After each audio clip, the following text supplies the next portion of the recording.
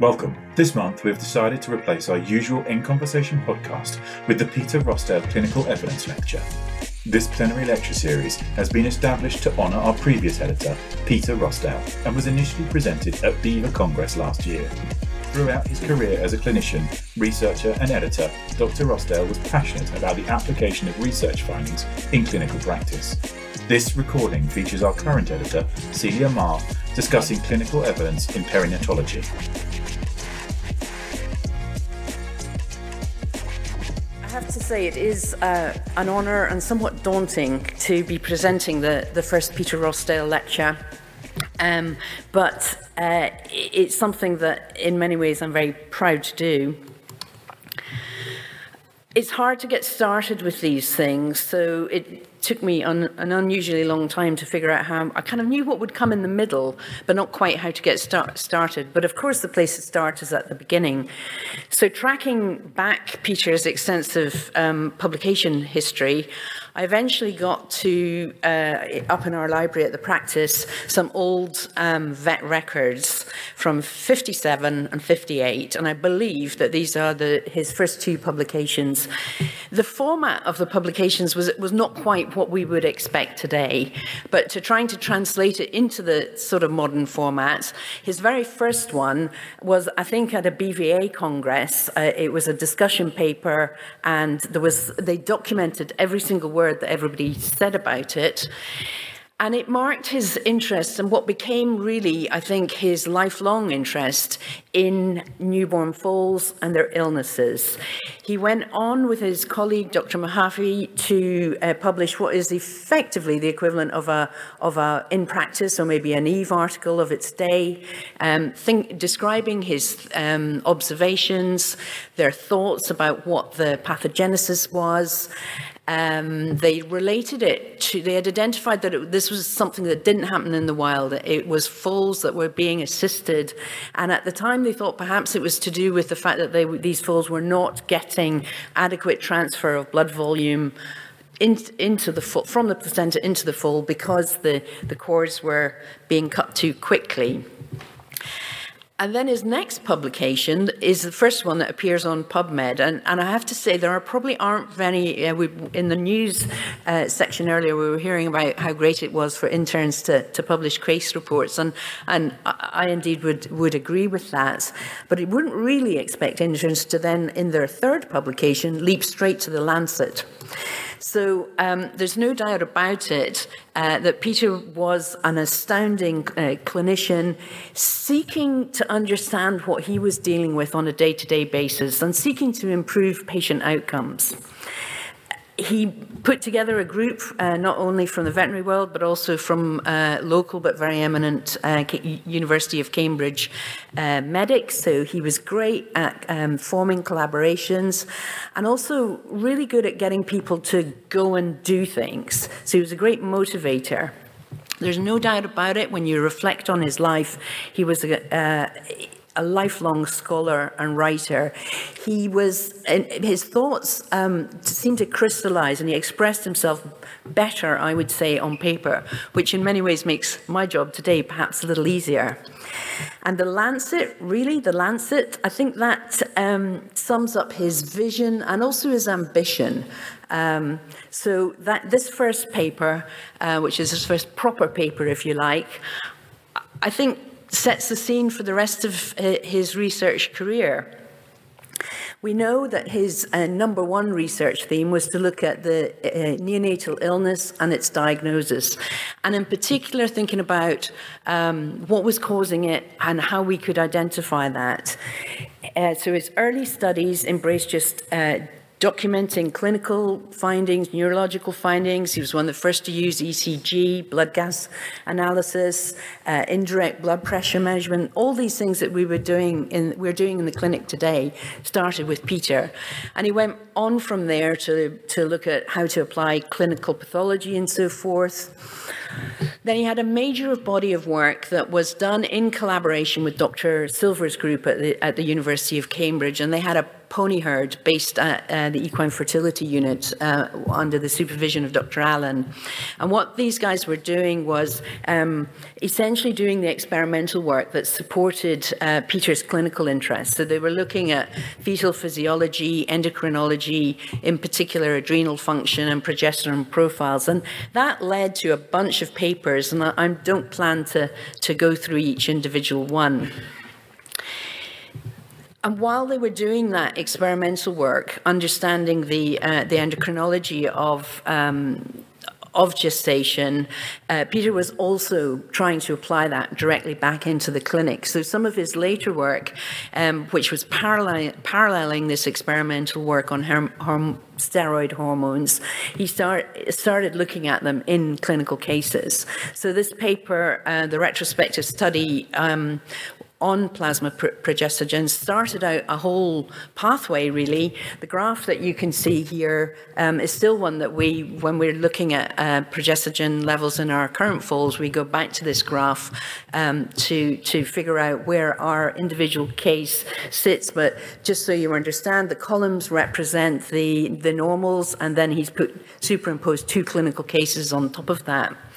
And that work led, I think, a direct pathway, really, to some experimental work that was done in the University of Davis. This is a younger Emily Haggett, as she was then, who was involved with work with Dr. Madigan, where they were infusing these progesterone into healthy foals and turning them into dummy foals. Further work picking up that theme from the group in OSU has led to looking at the same thing in septic foals. Peter's other area of interest, I think, was to look at not just neonatal maladjustment syndrome, but also the other causes of illness in that very young foal. So prematurity and dysmaturity, he was one of the first to establish a link between placental pathology and neonatal illness. And also, how can we figure out, when we look at the mare, how can we figure out when the fetus inside her is ready for birth? And Peter was involved in some very practical work looking at mare electrolytes. That then actually currently would probably use pH rather than electrolytes per se. But nevertheless, in this work that you can see he published some time ago, that sort of set the foundation of what we're doing right now. And clearly, that was summarizing what he was doing in the mare, in the foals. At the same time, he was extremely actively involved in work on mare fertility, infertility, pregnancy diagnosis and management. Now, I didn't actually confer with Pat ahead of this lecture because I sort of knew, if you like, not guessed, I knew that he would have Peter's name up on his slides time and time again, which indeed he did. The ones I've picked out here to sort of highlight were really just to document that by the mid-90s, Peter was really actively involved not only in research in mare fertility, etc., but also making a massive effort to share that knowledge and publish in places such as equine veterinary education. And what I think is also well worth noting about Peter's research achievements was that he didn't sort of stick with mares and foals. His whole clinical career and research career were totally intertwined, and they were embedded in the industry that he was serving. So he went every day to Chiefley Park Farm, Chiefley Park Studs, and had a clear understanding about what the end product was intended to be. So he's made a number of contributions to studying the health and disease in racing thoroughbreds, but this particular paper is worthy of note. This was the first epidemiological study, if you like, on race horses where the wastage was, what injuries they were suffering from. And that was the foundation for a multitude of papers on epidemiology of all sorts of different types of injuries and outcomes that occur in racing. So you'll notice that it has, at this point in time, had 281 citations from this paper. So what I've done here is just open up the citation link so that you can see here we are in 2022. It's still being cited and cited frequently in the literature as the foundation of current epidemiological studies. So that was what he was doing with research. However, at the same time, he was an extremely prolific educational author. So he wrote a number of books, many of which were orientated towards not the veterinary profession, but the horse industry as a whole. He served as, actually he was Equine Veterinary Journal's third editor. Head of him was Colonel Hickman. Then Leo Jeffcott held that role for a while, but Peter was its longest editor. But I think I would argue that his biggest contribution to the UK and the worldwide equine practitioner is through his vision and understanding that research was great and we needed to have that going on, but that also had to be translated into practical take-home lessons that people could use. And that is what equine veterinary education is all about. So that was Peter's idea. He saw it through and made it happen and turn it into what it is today. And one of the important reasons why equine veterinary education was and is so successful is because it's a joint effort between BEVA and the AAP. So this photograph marks the occasion in which the contract between BEVA and AAP was signed, which has set up EVE to become the great force that it is. And I should also mention that while he was doing all this research, while he was doing all this educational stuff and helping worldwide equine practice, he also had time to set up his own practice, which wasn't small and is now one of the largest equine practices in Europe. So that leads me to the title that I've been given, Evidence in Equine Perinatology. And what I'm hoping, and I believe what BEVA's hoping, is by setting up this evidence in lecture series in Peter's honour, that lots of different topics can be addressed. But I think people have to understand we talk a lot about evidence-based medicine. That's a phrase that's been in our language since the early noughties. Peter was writing about evidence-based medicine in the 1960s. He just didn't use exactly those words. But you've all seen slides like this. I've taken them from RCVS's Knowledge's toolkit. We understand that evidence-based medicine is essentially an amalgam of research evidence, our own knowledge and experience, and also the client preferences. And hopefully we're working right in the center of that, using evidence to support our own clinical experience and skills, but also mindful of patient outcomes and how can we help our clients. So in appraising evidence, the RCVS recommends that we split things up into essentially 5 steps. I'm going to concentrate on the first 3 here, but we need to start with an answerable question, and then we need to search for it, then we need to look at that evidence and see how it applies to our own particular case. And so I've chosen for our patient a filly less than 3 days of age. And I'm going to primarily look for evidence in relation to interventions that might help this filly. But of course, to sort of move on with the case, I need to think about how I'm going to do that. So we've all seen the pyramids. We know that most of our equine veterinary literature sits down towards the lower end or the base of the pyramid, depending on your perspective. We're mostly looking at observational studies, descriptive studies, primary studies. There are very few secondary studies available for us to look at. our CVS is recommending or has set up a system of critically appraised topics, as has EVE, and these are regarded as, if you like, quick fixes to find the answer to a question, but perhaps not going through the very meticulous and careful steps that a systematic review requires. So in preparing this lecture, I thought, well, I better sort of follow the pathway. I need a search strategy, and I need to have a look for some biases and limitations. So in terms of the biases and limitations, we have all seen similar sort of lists. We need to think about whether or not the outcome measures have been biased by the fact that people can't really quite remember. Are the sample sizes that have been looked at appropriate, or is it representative of the population that I'm interested in? There are lots of, if you like, design and statistical problems that can arise, things like lack of blinding, observers sort of looking for what they want to see, lack of randomization, researchers and participants sort of consciously, or probably more likely unconsciously, delivering the answer to the question that they want to see.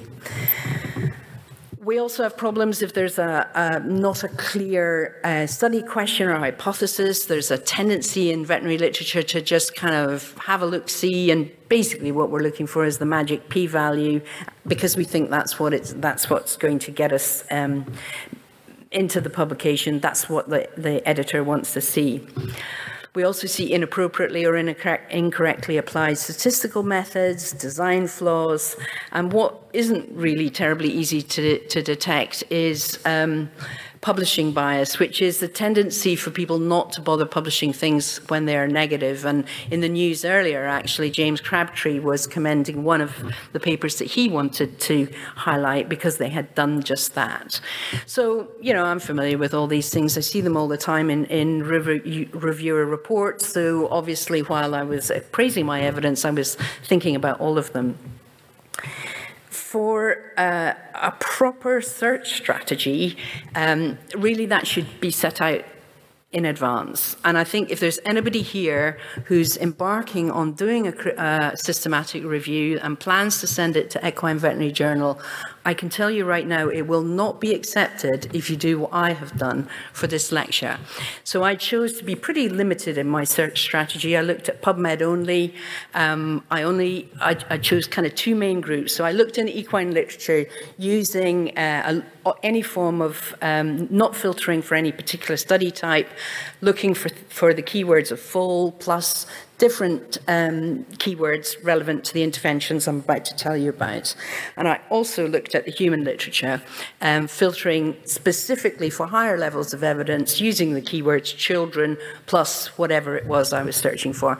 And in human medicine, I just looked in the recent literature, in the equine literature. I went back as far as it took to find something that was relevant. So, I didn't read the papers properly. I only downloaded the ones that were free. I paid for, I think, one paper in all of this, and I only read English. So not quite good enough, but it'll have to do for today. So if we go back to Peter's ideas about if we're going to develop a clinical question about our filly foal, we need to know some differentials for what was likely to be wrong with her.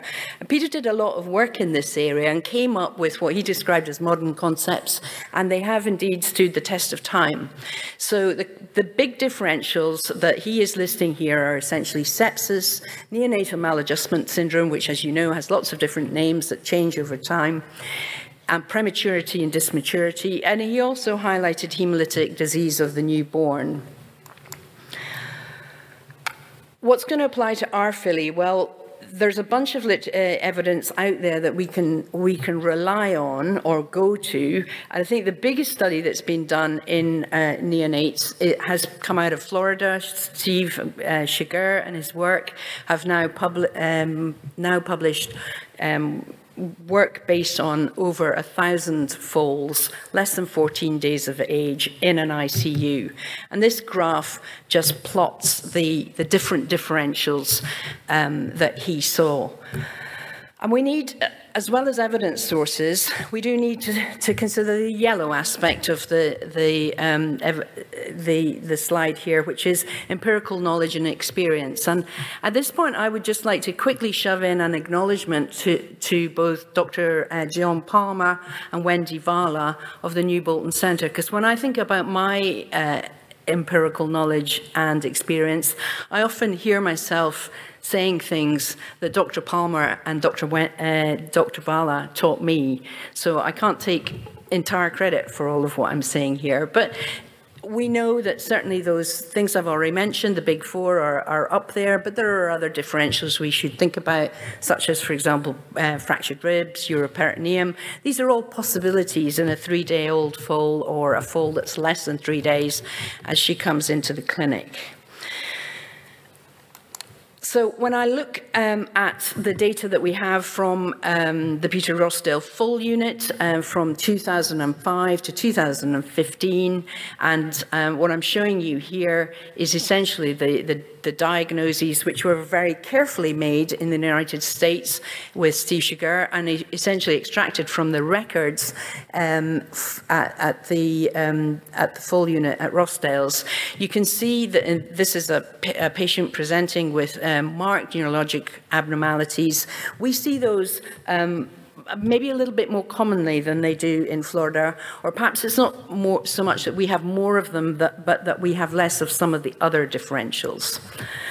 Sepsis is roughly equal. I actually expected that Florida would be a little bit higher up, but with neonatal sepsis, we certainly see it commonly in the UK, in kind of two possible main routes of these foals becoming infected. One is acquired via placentitis, and the other is it may be associated with failure of passive transfer of immunity. Regardless of how it happened, foals will present with a variety of different variations on the theme, but like neonatal maladjustment syndrome, this can lead to multi-organ failure. As I mentioned, the group in Florida in their work classified it very carefully, and they had a definition based on having a positive blood culture or a number of different signs.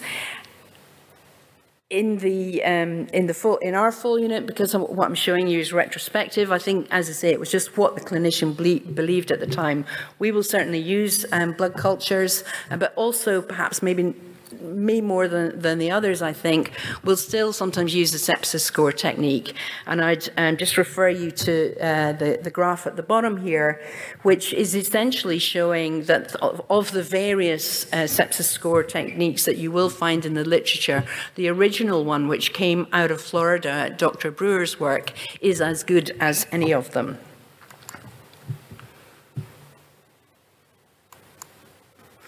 And then prematurity and dysmaturity, we have this a little bit lower than the Florida group, and I think maybe it's because of a slight tendency to only record that as the diagnosis if we didn't have any of the other things.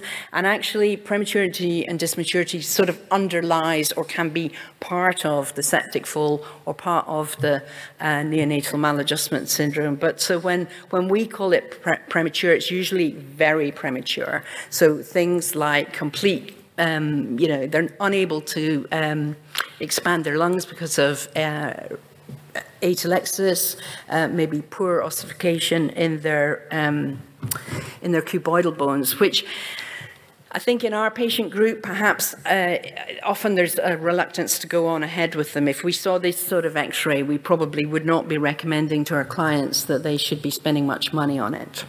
So that's the sort of potential differentials we need to think about with our filly. If I pad it out with a little bit more information, which helps me essentially exclude some of the differentials.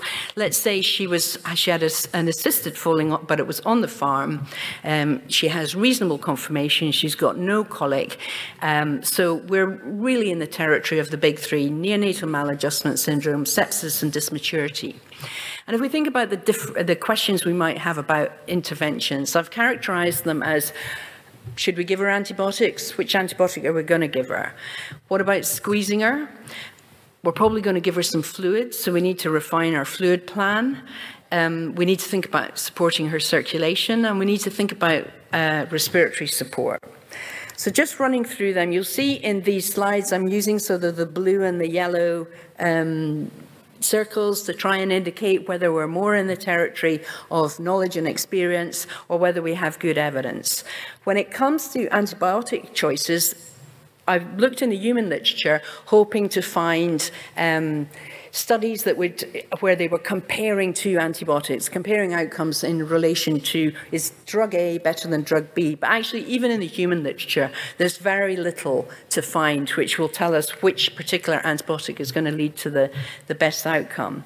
So we have little evidence of direct comparisons, but of course, actually, we have a wealth of information and knowledge about the likely pathogens and what the likely sensitivity patterns are. And at this point, I want to just draw your attention to the paper that has won a prize this year, which is an excellent and up-to-date summary of systemic antibiotics, written by my colleagues Emily Floyd and Charlotte Easton-Jones. And so this is where to go to if you want to find out where we are with knowledge on antibiotics. But I'm just going to kind of expand on that a little bit and tell you what do we know about the likely pathogens. Well, the first thing to note is the flags that I've put on here. We don't have up-to-date knowledge about pathogens in the United Kingdom. And it does appear to vary slightly across the world in that the study out of, let me get this right, the study out of New Zealand had fewer gram-negatives than the other studies. It's also important to understand that you can have mixtures. But so really what I would advise is that you clearly go to the literature to find out what's you're likely to have to look at, but it can be really helpful to sort of build up your own patterns. When it comes to antibiotic choices, I think what I took out of looking at the recent literature comes from this paper which was published by Dr. Thielen, who is the co-author on the review that has won the prize. He is based in Utrecht now, but was previously in California. And he looked at not just the sensitivity patterns in the first organism that was cultured, but what happens after a few days of antibiotics. How does the resistant patterns change? And I think that's really important because he highlights how many of the bugs the isolates which had previously been sensitive will change quite quickly. And the solution to this problem is to culture on admission, but then be prepared to culture again, particularly if your foal is not doing clinically quite as well as you would like it to. And ideally, build up your own local picture of what organisms you might be dealing with and which drugs are likely to be effective. This paper is not about antibiotics, but I was particularly keen to shove it in because it's one of the best designed studies in neonatology in terms of looking at specific intervention that I came across when I was doing this sort of literature review. Sadly, the product that they're talking about is no longer available, but it was extremely well designed. It was done in Wisconsin by Dr. Peake and his colleagues, and they looked at two different types of plasma. So it was regular plasma plus plasma that had specific antibodies in it against, I think it was what I would call J5 plasma. So it's anti-endotoxin plasma. And they found that using that product significantly improved their survival rates. A big question, a common question these days is, what about squeezing? It kind of sounds appealing. This is a snapshot that a screen grab I've taken of Dr. Madigan doing his thing on YouTube. And it's easy to do. It's very, very appealing. Just some points from the knowledge base. I would recommend that if you're dealing with particularly if you're dealing with the sicker end of the spectrum, but really any foal, you be sure and check its ribs first, because we know that broken ribs are very common in this type of foal. I think most people would agree that it's probably more likely to be effective in milder cases, and I would think of it as a sort of on-farm treatment rather than perhaps in the NICU.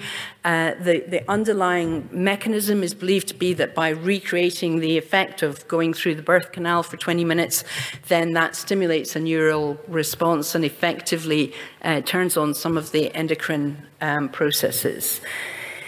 What's the evidence? Well, there is evidence. There's one study done by the California group where they conducted an electronic survey. So respondents varied from vets, technicians, farm managers. It was quite a large study. I have stupidly not put the numbers up here, but I think, as I recall, maybe about sort of 95 to 100 in each group. So they had some foals which had been treated medically, some foals that had been treated with the squeeze technique, and they tried to get people to describe to them how quickly the foal got better. And the key point is that the foals who were squeezed got better more quickly. I think there are some problems with this study, so it would have to be regarded as weak evidence. There's great potential for observational bias because these are people who were volunteering this information, if you like, and it wasn't entirely clear what the medical therapies are. But nevertheless, at this point in time, we'd have to say the evidence is in favor of squeezing. There's certainly no evidence against it. What about fluid therapy? Well, that's actually a really interesting topic because there's been a sea change in human medicines just recently. So by looking at, actually there are a large number of papers available looking at the issue of whether we should be using isotonic or hypotonic solutions. So classically in adult medicine, we use isotonic fluids, Hartmann's or the like, and that's really a replacement fluid. And so certainly I was taught that that's fine for replacement, but when you get into maintenance, actually it's got too much sodium in it and you shouldn't be using it, and that was particularly important in foals, and that therefore we should use hypotonic fluids in foals. In other words, mixtures of electrolyte-containing fluid and glucose. And in fact, actually, I will still commonly use just plain 5% glucose in my foal cases. And that, as I say, comes from my training. However, in human medicine, that practice has been criticized, and the weight of evidence is that actually we should still be using isotonic fluids, with plasmolite 148 being considered the most effective fluid to use in critically ill children. So I know this and I have read this. I can't say that I don't still reach for my bags of 5% glucose, but I think it's something that we should certainly be looking at more critically in our foals and monitoring our foals very carefully to look at how much sodium we're giving them. I think one of the key things I find with, if you calculate their sodium requirement, for a 50-kilo foal, it is not too dissimilar to what's in a bag of plasma. So I think maybe some of the point is that we're giving them their sodium in the plasma, and we perhaps have to dilute it a little bit, but it's an open question for now. We also have no idea what their correct rate is. So in adult horses, we use 2 mils per kilo per hour. In human children, they use much less than that. So they classically used this thing called the Holiday-Segar formula, which John Palmer was very keen on, which translates to actually less than 2 mils per kilo per hour. And in fact, in the current literature for critically ill children, it appears that they are recommending that they use much less than that. So one of the problems I think we have in horse medicine is that you're all used to these sort of 5-litre bags and dealing with a 500-kilo horse and just sort of opening it up and running it in.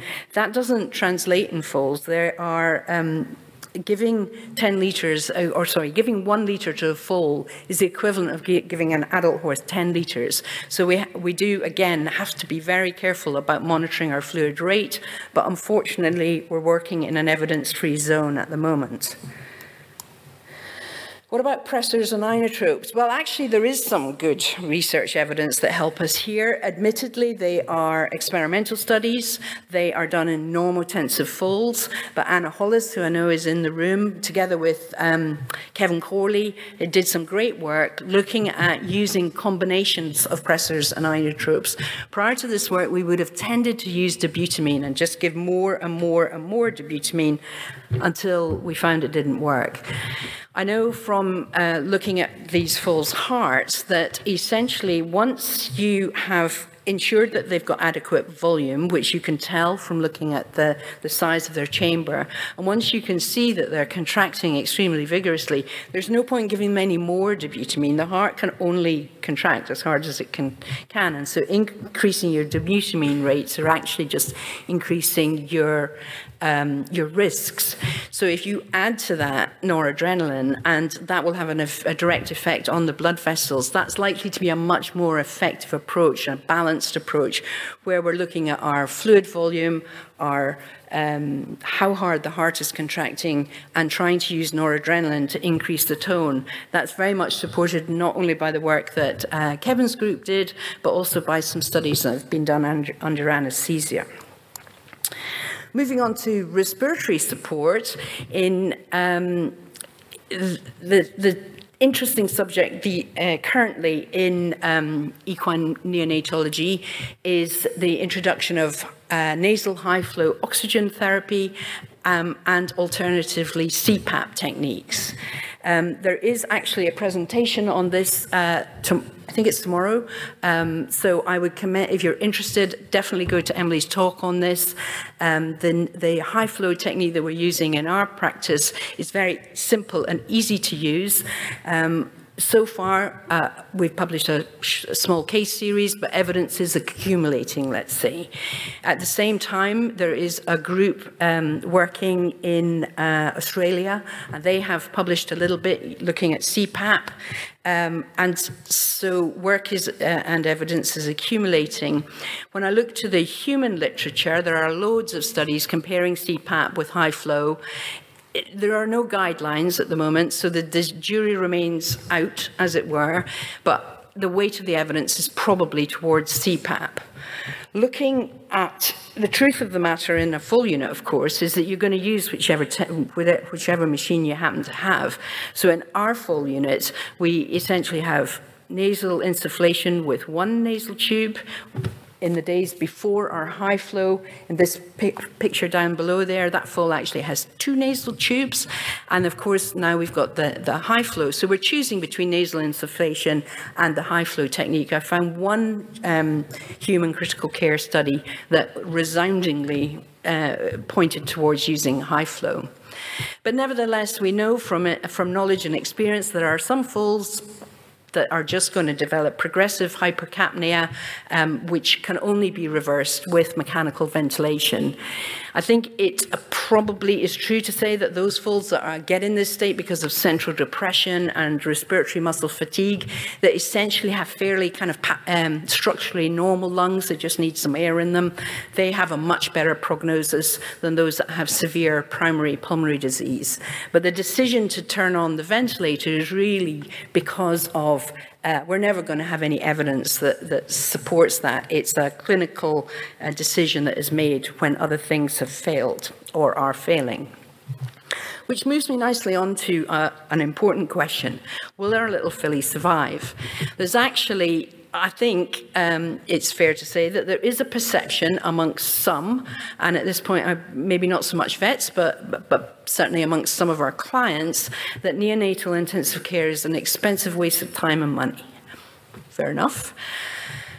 It's true that we need to be able to give our clients as many facts as possible as we can so that they can make sensible decisions about what works for them.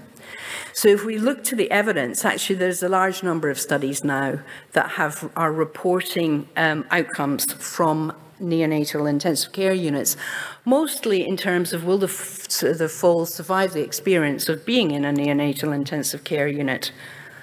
So I'll run through some of them. I thought I'd picked out this one. This one's good. This is definitely going to apply to my patient because it comes from, guess where, Rossdale's. But no, when I look a little bit closer, this is it's a great study. It was presented as an abstract by Vicky Colgate and Sarah Boyd-Smith, but they were looking specifically at foals that had undergone emergency cesarean sections. So while the study is fine, it just doesn't really apply to my particular foal. The next one, which perhaps does fit much better with my foal, is again a study out of Florida where they looked at 94 hospitalized foals with neonatal maladjustment, is what I would call it, or NMS. They use the expression neonatal encephalopathy. It is, in evidence terms, although they have 94 foals, that still is quite a small sample size. It's a retrospective study, but just shy of 80% of them survived. It wasn't very clear what breeds they were, and they actually used thoroughbred as a variable rather than an inclusion criteria. But what that told us was that being a thoroughbred didn't make you any better or worse than being another breed. So that's helpful for my thoroughbred foal. I'm not sure I told you it was a thoroughbred foal, but it is. Anyway. They were looking at a single disease, which I think is really helpful in terms of trying to translate that evidence, because our foal either has that disease or doesn't. What wasn't entirely clear was they talked about the number of concurrent diseases, and I think that was maybe a bit of a mixture of what I would consider clinical signs rather than separate disorders, but that wasn't entirely clear. But maybe given that neonatal maladjustment syndrome can involve multiple body system disorders, notably, obviously, neurologic, GI, and renal would be the three big ones. Perhaps I'm being picky and it doesn't really matter. The outcome for this study was death or euthanasia in hospital. And if you look at the things that were significant in a multivariable model, I don't think that they're suggesting that being given vasopressors or inotropes themselves was the problem. It's the foals that need those drugs are less likely to survive. And similarly with the other things. So the sicker foals have the poorer prognosis. Moving on then to the Florida group, more work from the Florida group. I've mentioned this study a number of times now. This is their sort of landmark study where they looked over the decades. And this, the columns in this graph that I'm showing you are the survivors and non-survivors. The non-survivors are the black ones. Over the decades, so the 1980s, the 1990s, and the 2000s. And you can see a really impressive improvement in survival rate. The overall survival rate, so across these entire 3 decades, was about 72%. In our unit, in the 05 to 15 rate, we had a survival rate of about 76%, but I can assure you that it is going up. So it's probably up around certainly 85% would be what would be considered good in a modern NICU. So this is a large study. They not only wanted to look at patterns and survival over time, but they also wanted to look at predictors. If we try to translate it to my foal, some of their foals are a bit older than mine, and I think that's why what accounts for some of the additional differentials that I haven't really thought about for my foal. And they had a reasonable number of thoroughbreds. I'm not sure you'll be able to, you probably can read it better than me actually now I'm looking at the screen. In the modelling, it's a similar sort of theme. It's the sicker foals and also a number of the individual variables that they picked out as predicting survival or lack thereof, I think would all be considered pointers towards sepsis, but they didn't, when they looked at sepsis first as a primary variable, that didn't stay in the model. There have been a couple of studies now looking at survival scores, and the first one came from 3 hospitals in the United States, OSU, Haggards, and Rood and Riddle. And this was a really nicely designed study, large number of foals. Their question was around survival scores, and they had retrospective arm sort of developing their score, and then a prospective arm testing their score. And their survival rates were similar to what I've just told you for the Rossdale's unit at the same sort of time. And again, I think what's nice about this study is that it gives you some simple variables that you can easily do in your own foals to figure out out, but essentially the sicker foals are the ones that are less likely to survive, ones that have low white cell counts, low IgGs, pointing perhaps towards a sepsis involvement. And that work has been repeated and further refined in Scandinavia with very similar results. But let's go back to Peter's sort of research ethos. We've got to think, is survival from a neonatal intensive care unit, is that really enough as an outcome measure in a neonatal unit in the modern world of evidence-based medicine? So a couple of questions that come from Peter himself. These are obviously quotes from his previous work. He talked about the importance of asking questions that had a good reason. We've got to ask ourselves, is this question interesting? Do we actually need to know the answer to it? And he makes the point that the clinician in practice doesn't have much research data on which to base his work, so we might as well make sure that the research studies that are done are relevant to practice, or as Peter describes it, elevates the art of the clinician and contributes to the aggregate of knowledge within the profession. In other words, it's the same old evidence-based medicine that research studies need to be relevant to our patients to improve patient outcomes. And I think the reason why it was so important to Peter was, I've mentioned it already, his research career was definitely entirely embedded with what he wanted to do to help his patients and help his clients. Now, and I chose to put this picture into this particular section because it's an example of it. It was the last time I saw him in the clinic, actually. It was in 2018. And he used to drop in at weird times, like Sunday mornings and things, but he suddenly popped up in the middle of the day on the day that we put our first horse into our medical intensive care unit. So I'm sure he was interested in seeing the new clinic and seeing who was working there and speaking to all the young people that you can see captured in this photograph, looking very smiley because they're with the great man himself. But what he really wanted to see was that particular horse. He was interested in that horse and he wanted to know about that individual. And I think that seemed to be what was driving him all along, improving patient outcomes. So if we think about what are the questions that our clients need to know, they're really more around leaving the hospital is clearly a good thing, but are they going to make it through the sales? Are they going to make it to the racetrack? And the first person to really address this was Kevin Cawley. He did some work looking at his patient population in Ireland and how they stacked up against siblings. He had a wider definition than my foal. Our foal's only 3 days old. Obviously, they were treated in Ireland, so it's similar sort of background to ours. It's a retrospective design, and he compared sales outcomes and essentially showed that his patients, I think, were no worse off than other animals in the same sale. I think I said siblings. It wasn't actually siblings. It was other animals in the same sale. When we've done the same sort of exercise as a sort of audit, comparing with what's known about national statistics that I got out of Tattersalls, essentially in our group we had 258 foals that were thoroughbreds. 95% of them managed to reach racing and selling age.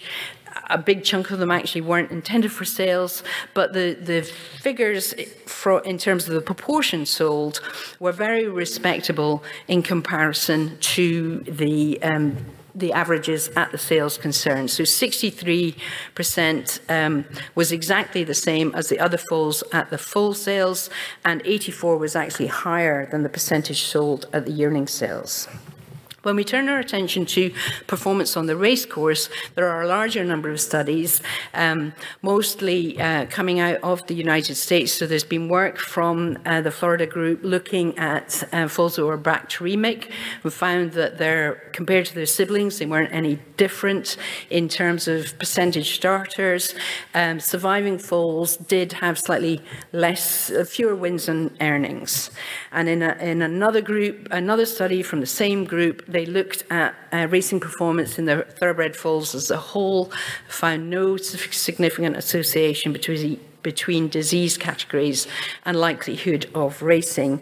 They did find that foals with prematurity were less likely to race than their siblings. However, when we look at our foals, you can see that if we look at the figures stacked up against the national averages here, which I took from Dr. Wilshire's work, our foals perform fairly well. In terms, so 65% of them were placed compared to 50% in the general herd. 50% of them, those that raced, won.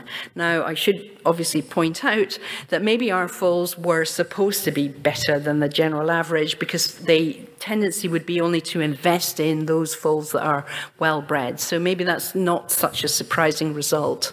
I think what is quite surprising is when you look when I've broken it down into our disease categories, you can see that we have a very small number of premature ones, and I pointed that out to you earlier. But look, of those foals we did,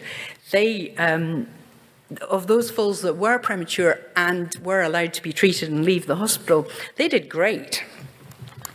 So, bringing back to my filly, she's less than 3 days of age. She had an assisted birth on the farm. She has reasonable conformation. We are no reason to believe that she's got colic, so we've landed up with this neonatal maladjustment sepsis dysmaturity kind of diagnosis, perhaps leaning more towards the neonatal maladjustment sepsis end of it. She has the best chance of survival if I'm right, and she does have neonatal maladjustment syndrome. The evidence such as it would suggest that we probably should squeeze her, but only after checking her ribs, her GI tract, making sure she doesn't have a ruptured bladder. If we want to be evidence-based about our antibiotic choices, we should give her amikacin and ampicillin, but importantly, we need to be prepared to keep reviewing that if progress is not satisfactory. So doing cultures again and again, and culturing whatever you can, not just blood cultures. If she develops a nasal discharge, culture that. If she develops diarrhea, culture that. We know from Kevin and et al.'s work that a mixed approach to supporting her blood pressure is likely to work best. Given that our choice is between high flow and nasal insufflation, high flow therapy for her should be instituted as soon as possible if she shows signs of respiratory compromise. I think overall she's got about 80% chance of surviving, maybe a bit higher if she's not septic. We now know that if she is discharged, she should do well at the yearling sales. And in contrast to the evidence from the United States, if this filly is British, which of course she is, and she's premature, we can be confident she'll do great on the racetrack. So that's my filly. That's how we apply evidence-based medicine to individual cases. I wanted to end by reflecting on the future of evidence-based veterinary medicine. And for this, I've sort of gone back to some quotes from Peter Rossdale. Peter was very much of the mind that research and clinics cannot be separated, so that the people who are using the evidence, i.e. the clinicians, are the very same people who should be generating that evidence. And he saw it that it was a duty of clinicians to publish what they had observed, and to do that because it improves the care of individual patients. And if you a statement that more encapsulates evidence-based medicine, I don't think we'll find anywhere in the veterinary literature. He also points out that progress is dependent on a combined effort, a high proportion of those that are involved, with efforts to create collaborations wherever possible. So, ladies and gentlemen, evidence-based medicine clinicians of the future, thank you very much for your attention.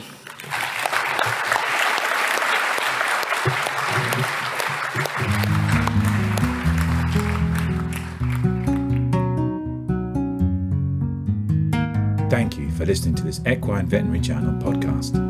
More about the subjects discussed today can be found online at wileyonlinelibrary.com/journal/EVJ.